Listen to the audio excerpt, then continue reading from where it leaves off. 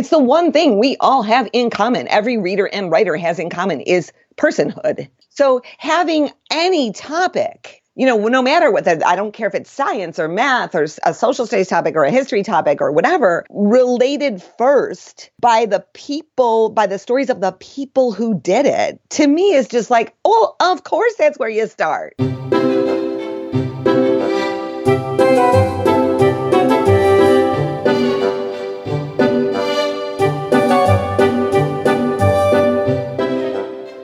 You're listening to the Read Aloud Revival Podcast. This is the podcast that helps you make meaningful and lasting connections with your kids through books.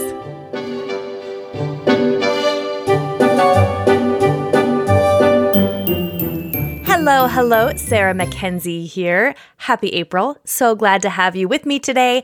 I've got a guest here on the show today you're going to love. You can probably already tell just from that little tiny clip I gave you a taste of. Barb Rosenstock is writing some of today's very best picture book biographies, and we're sort of picture book biography aficionados around here, so I feel like I can say that with some authority. Today in our conversation, you're going to hear why a picture book biography is actually more about connection than it is about history. It's about the experience of being human, and my favorite is when she talks about the so what factor. Here's a story, so what? Oh man, it's really good. And I don't want to keep you waiting because this was such a great conversation. I want to get right into it. So let's just start by getting to our listener question. Today's question comes from Jen. Hello, Sarah. My name is Jen, and I am a substitute teacher and a former elementary school teacher. I have a third grader and a second grader, both girls, and I substitute in their classes regularly. I would like to know if you have any recommendations for picture books that I can gift my girls' teachers, and maybe even have at the end of the year, like as a little thank you gift. At the end of the year, have the students from that class even sign that book and then gift it to the teachers. We have some amazing teachers, and I would just like to show my gratitude.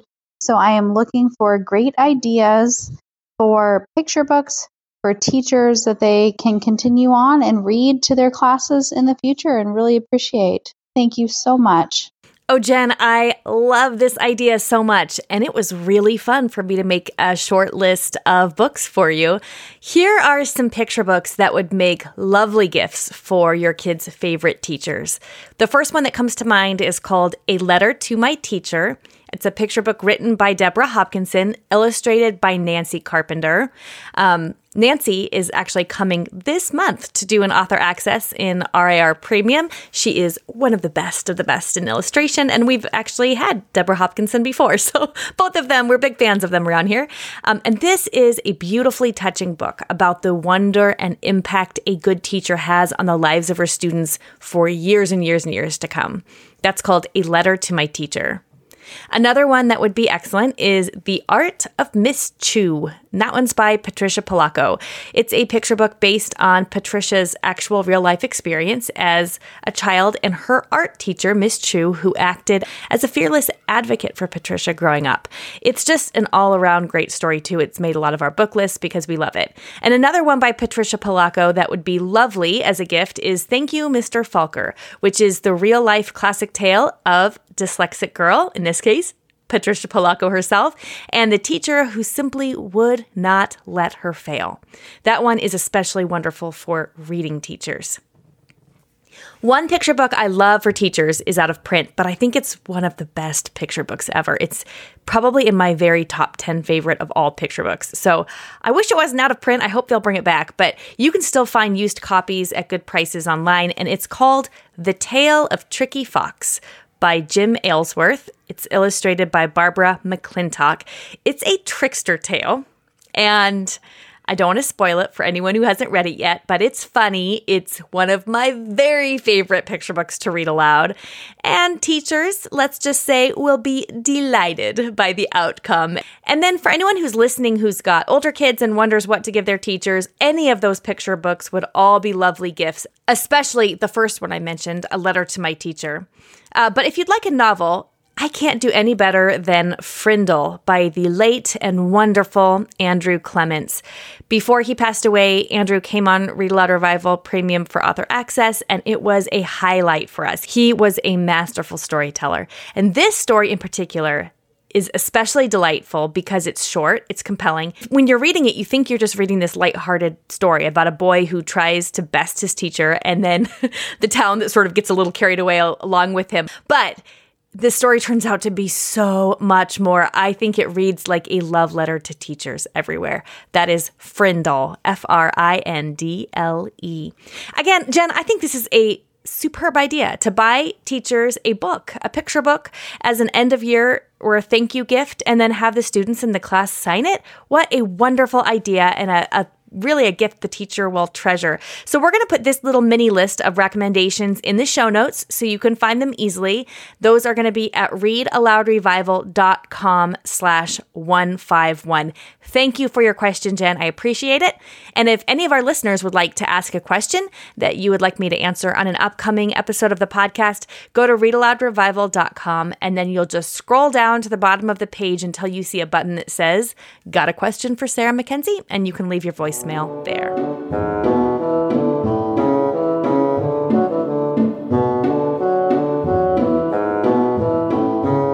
Today's guest is Barb Rosenstock, and Barb has written dozens of picture book biographies for kids. Her work has won many awards and is delighting the hearts and minds of kids and adults everywhere. She's also just a treasure of a person. I think you're going to love her. Barb, I am so glad you're here. We had you on last year for Author Access as part of our RAR Premium Family Book Club.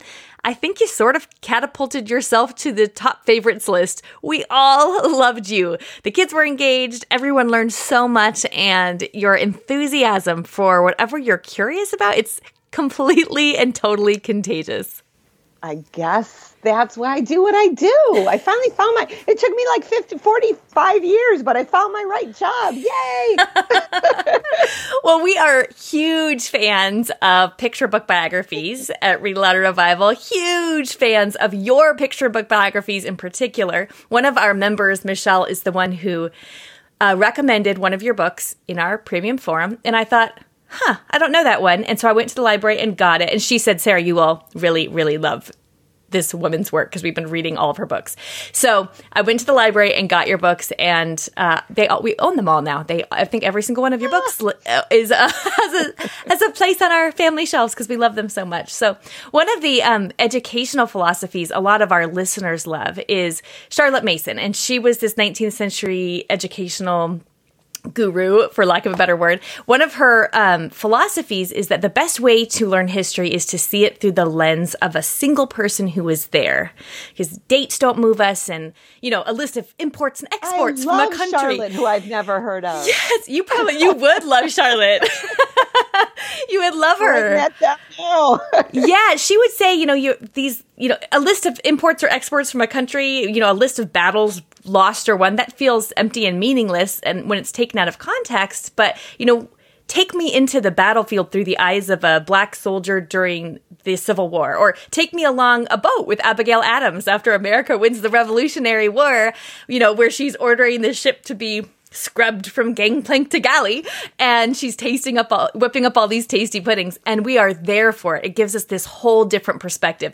That is the magic you are doing through picture book biographies. Oh my gosh, thank you so much. And I am going to have to get more information on Miss Charlotte here, because she is right up, my alley. I guess I had a grandfather who told stories about people in his life, historical people, my grandpa Stan. And when I look back, I don't think I really started this career with any true idea that I was kind of following in his footsteps.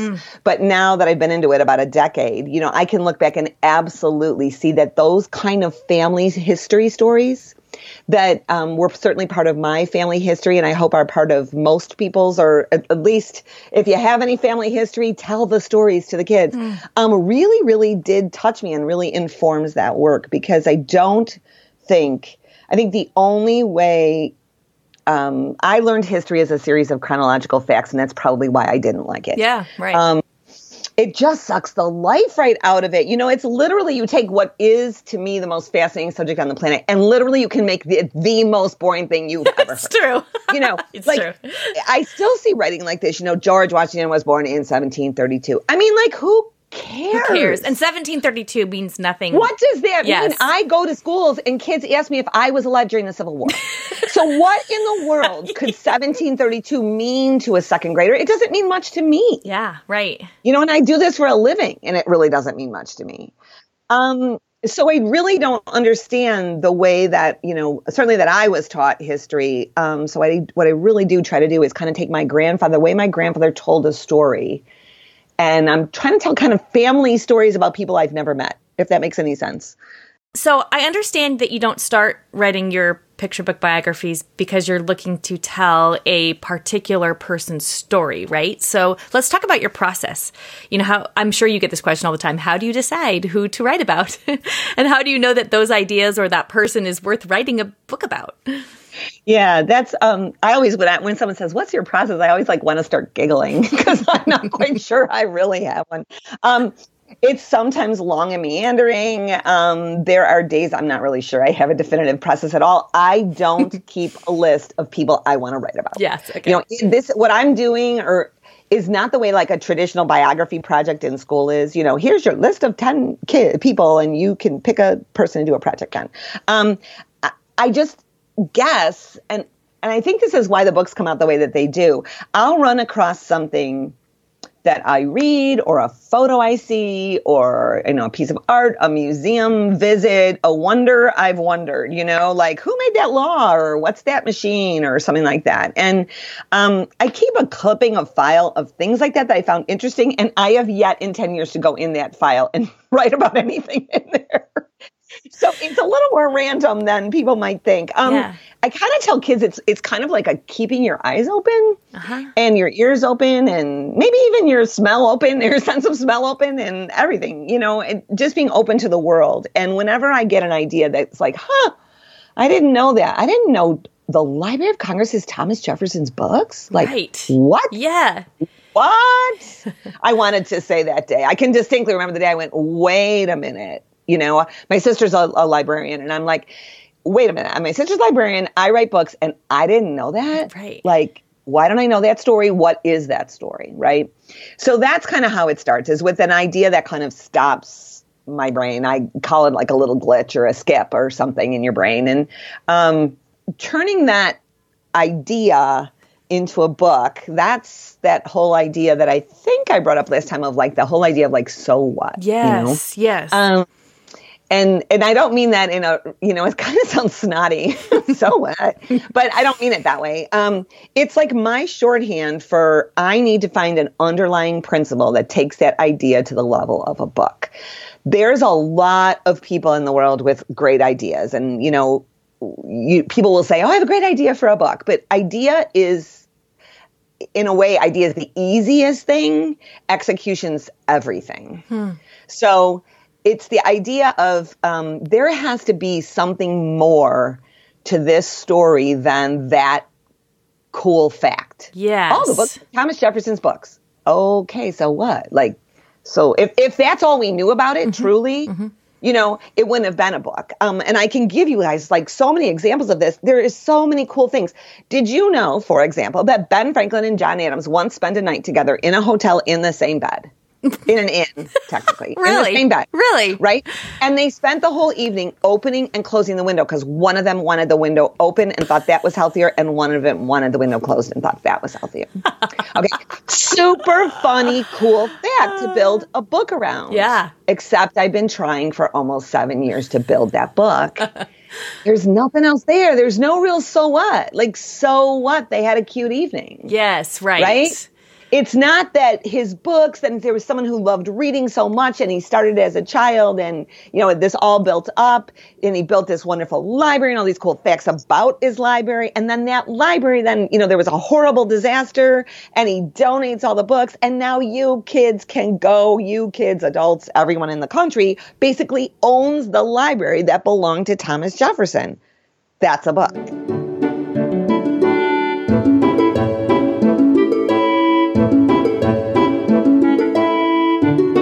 The thing with biographies to me is that we are all people, right? It's the most natural connection to me in the world. Mm.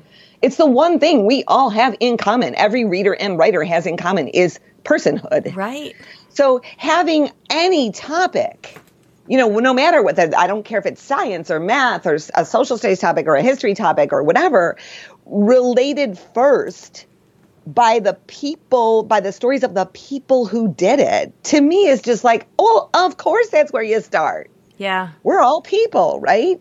Your grandma, history is just everybody's life story put together. Your great grandma and their great grandma and their great grandpa. And a lot of times kids will say that they hate history. And I don't think they hate history. I think they hate the way it's being presented. Yeah, right. And to me, people it's just a natural connection. That's the closest I can come with it, is that people are naturally interesting. Like Van Gogh, all right, Van Gogh can sleep. I mean, I thought that was the coolest thing when I found out that as a child, he was like wandering around outside, like as an 8-year-old. Yeah. And then what painting, then it's those connections too of what painting is he most famous for? A painting of the nighttime. Right. Well, of course, I think a lot of what we do as adults is rooted in all of those memories and feelings and everything of our childhoods. And that's another reason why I probably write for children, is I just think that they're so important. Mm. Like the things that children occupy their brains and hearts with young really are going to have resonance for them as adults. Well, and then there's that piece of in a picture book biography, a lot of times the person you're telling the story of, there's the element of them as children. And I think for me as a kid, I think I would have been astonished to realize that Abigail Adams had ever been a child. It's kind of like seeing your teacher at the grocery store and you're like, wait, you eat? I would have been, it's sort of like you've been a kid before, and then so you hear about someone like Thomas Jefferson or George Washington and you don't think of them as being children. Right. Well, my favorite, out of all my books, the one that came about directly because of what you're talking about is Ben Franklin's Big Splash. And it's because I heard something about Ben Franklin inventing early on, but I didn't know it was swim fins. I just didn't know what it was. Yeah. And all of a sudden I looked at all the other books about Ben Franklin, and there's 10 gazillion of them, right? There's I don't know. Lots. Yeah. Lots of picture books about Ben Franklin. Yes. Lots of them. I was like, well, that's silly. Why would you even try to write another one? And then one day I was looking at them all, and there was a lot of them on the library sitting on my office floor, and I looked at them, and he's a fat old man on every single one of these covers. Yeah. Was Ben ever a kid? Mm-hmm. Huh. Mm-hmm. I wonder. And that's really the beginning of that book. Well, and then it's starting with a question, because you think, I wonder if Ben Franklin was a kid, what was he like? I don't know anything about it. And then probably I would guess that as you're doing research and digging into that, questions just bubbling up, because you're like, and I wonder about this, and how did he do that? Or what was it like? What were his parents like? Or what was his school like? Or what, I don't know. Right? Is it just kind of then it feels almost just like a trail of following your questions and following your curiosity to see where it leads you. It does. At some point, because a picture book is so short, at some point you need to be really focused, though. But that sometimes takes a while. I usually know way more. I kind of think of research as surface research and deeper research. Okay. In general, and surface research to me is stuff you can find on Google. That's shorthand for stuff you can find. Okay. When was this? Who were their parents? Did they have any siblings? Those are all Googleable things. Yes. Right. Deeper research is, why would someone do that? Right? Why would two guys put themselves in a metal bowling ball and go 800 feet underneath the ocean when no one had done it before? Right? Those are things that require that kind of primary research. Or why what was Abigail Adams' life like? You can't really Google that, right? Yeah. If you're going to ask that question, what was her daily life like? And that's going to be a really long Google search if you want to go and do that. Or it probably doesn't even exist. You need to read Abigail's daily life. You need to go to the primary sources, her letters, her home, experts that know about her. So really research is it is just following a trail. It's just that there's usually like at the beginning, it's a lot of surface trail. Okay. And then later on, you have to really kind of climb the mountain. Like, all right, what am I writing about? I'm writing about Thomas Jefferson and his books.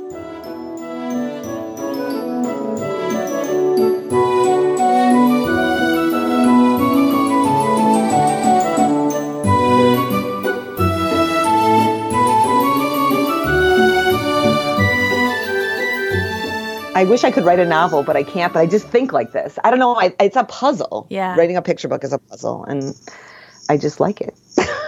Well, I'm glad you like it because you keep making books. And you just had 2 just come out, Fight of the Century, Alice Paul battles Woodrow Wilson for the vote, and Leave It to Abigail, The Revolutionary Life of Abigail Adams. We will have links to all of Barb's books in the show notes for this episode, which are at readaloudrevival.com/151. So don't worry if you didn't have time to scroll down those titles. We'll have them for you in the show notes. In the Abigail Adams book, the illustration that I love best, and I love the illustrations. Actually, before I tell you about the one I love best, do you know, is this real cross stitch that's in the book? Yes. Elizabeth Badley. Anybody who's listening, go and get this book out of your library. I'm not telling you to buy it. Buy it if you can, but if you can't, that's okay too. Get it out of your library and look at the end papers. Those were sewn with thread. Most of everything that you see that looks like, I think everything that you see that looks like cross stitch is Elizabeth Badley's actual cross stitch. Oh my goodness, that is amazing. She sewed this book. I was shocked when I found that out. The book had come out when I found that out. I literally put on Twitter, wait, Elizabeth Badley, are you meaning to tell me that this is sewn? I wondered because it is so beautiful and it gives it a different textural experience reading. I mean, obviously the pages are smooth because it's a picture book you buy at the store, but it feels like a piece, like an artifact more than it could have. Yeah, that's because it's art. It's artwork, like for real dimensional artwork. Yeah.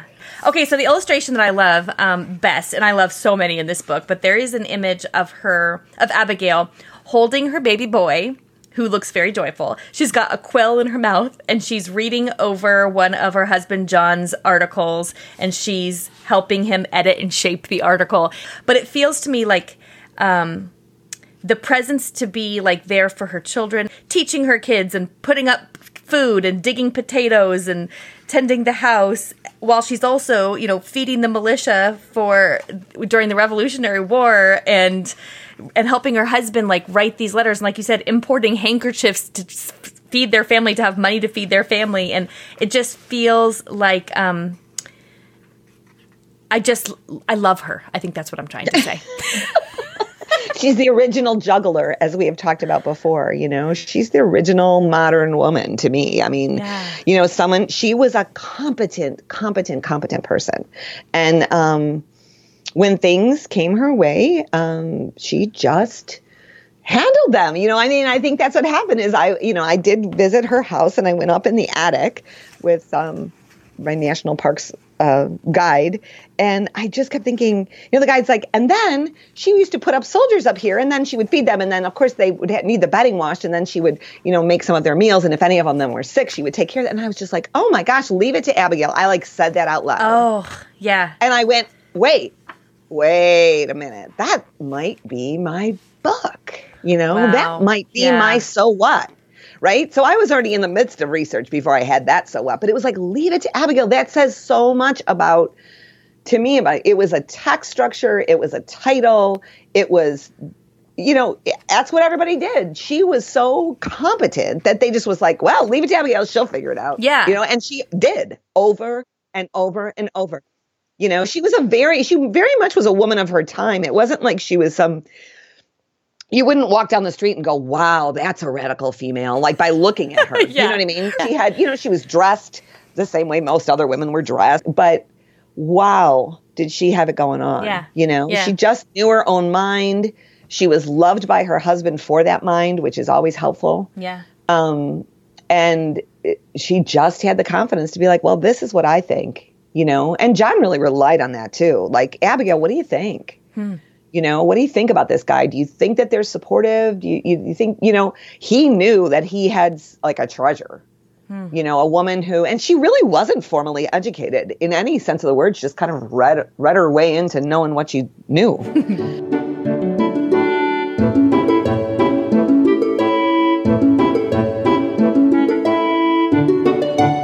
Okay, so which of your books has been the most fascinating to research? Is that even a fair question? I'm not sure it is. No. It's a little bit like asking a mother which of her children she finds most interesting. Yeah, okay. Wow. Who am I going to throw under the bus? No, at the time that I'm writing or developing the book, each of them is the most fascinating thing I'm working on. Mm-hmm. So it's whatever one I'm doing then. I love it. So I wouldn't have gone through the trouble. If I didn't feel that way, I'm not sure that I'd continue. And there's plenty of projects that I've abandoned. Okay. Because I don't find that thing, or I just go, I don't care. Okay. So I'll read someone, I'll sometimes get, I don't know, a couple of months into a set of research for something and then go, I don't really care. I'll just get to that point where no, this is not mine to write. And in some cases, someone else will write something and it'll be pretty good. And I'll be like, well, great, that was theirs to write. Yeah, right. But I couldn't find what I cared about it, So it doesn't always mean that the subject is bad or the idea is bad. It means that for whatever reason, I don't have enough of a connection with it to make it interesting. And if it's not interesting to me, there's no way it's going to be interesting to anybody who reads it. So that's kind of how that goes. So no, I don't have one that was like the most fascinating to research. Was there any that were like harder to research than the others?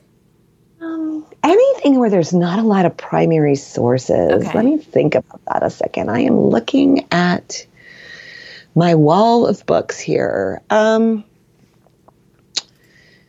What was really difficult?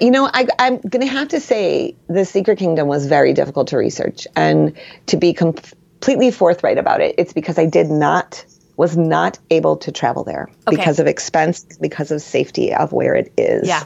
And the fact that I'd have been going by myself to basically the border of Pakistan and India. Yeah.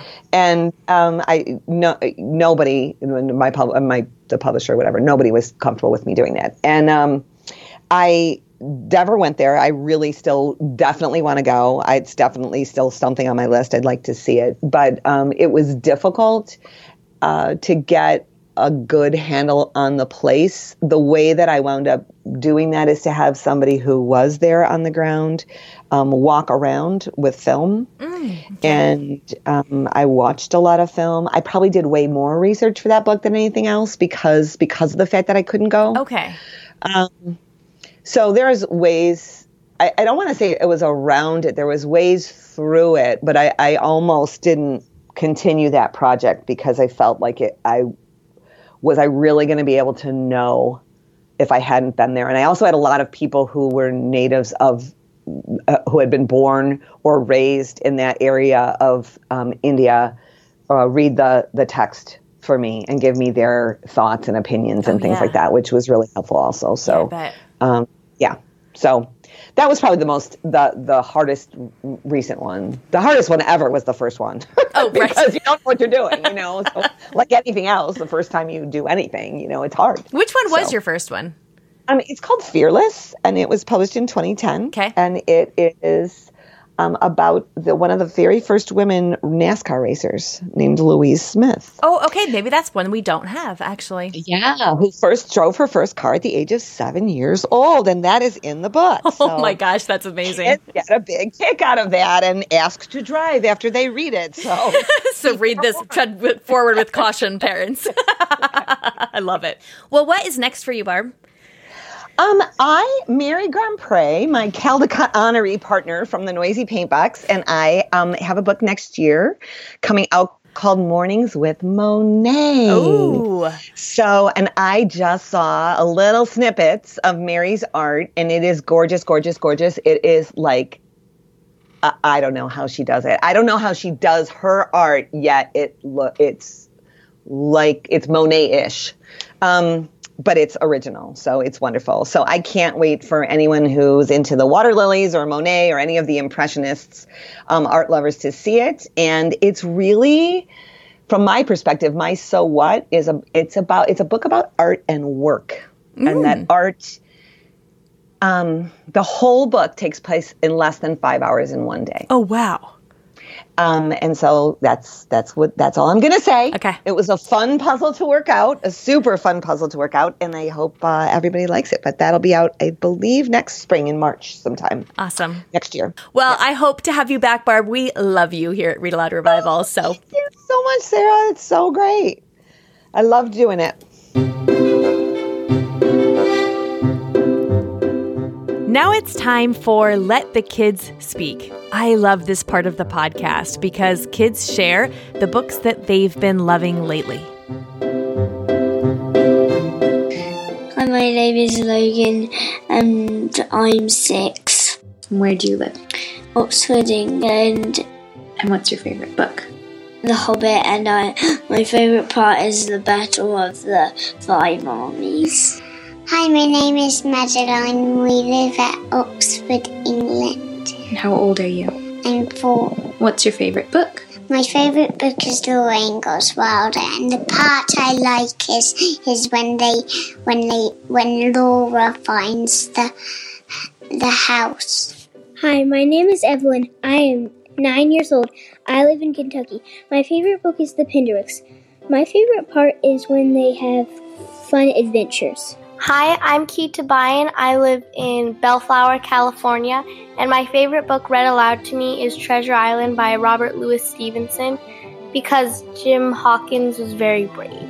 Hi, my name is Story, and I live in Bellflower, California, and I'm 9 years old, and my favorite book read aloud to me is Paddle to the Sea because he has a big adventure, and one time he got stuck in a lake. Hi, my name is Linnea.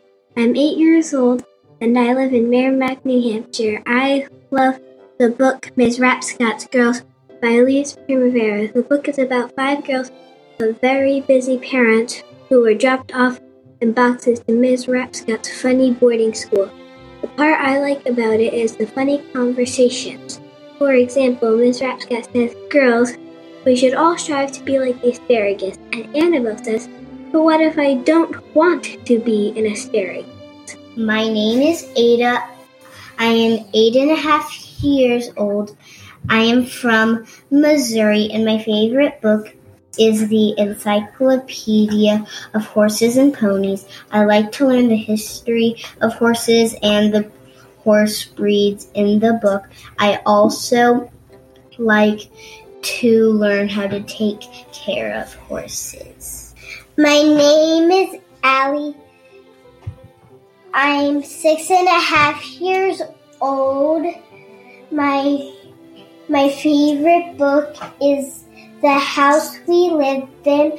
I like it because I like all the designs. I'm from Missouri. My name is Anna, and I'm 4.5 from Missouri. And my favorite book is Room in the Broom. And because there's a cat, and a dog, and a frog, and a witch, and a dragon. What's your name? Edwin. How old are you? 2. Are you from Missouri? Yes. What's your favorite book? Good Night Moon. Thank you so much, kids. Man, I love those messages. If your kids would like to be on the show, they can leave us a message at readaloudrevival.com. Just go there and scroll to the bottom of the page, and you'll see a button where you can leave a voicemail. No pressure, no stress. They can repeat after you. We can edit and clean them up over here. So much fun. We love to share what your kids are reading lately. If you're not on the email list, you are missing our best free resources and book lists, so make sure you're on it. Go to readaloudrevival.com and pop your email in there. You don't want to miss those. I send a little something to your inbox every Tuesday morning that helps you make meaningful and lasting connections with your kids, and you really want to be able to get those. So don't forget to do that. Let's see, links from today's show are all at readaloudrevival.com/151. And I think that's all I have to tell you just now. I'll be back in 2 weeks with another show. You know I will. I'll see you then. In the meantime, go make meaningful and lasting connections with your kids through books.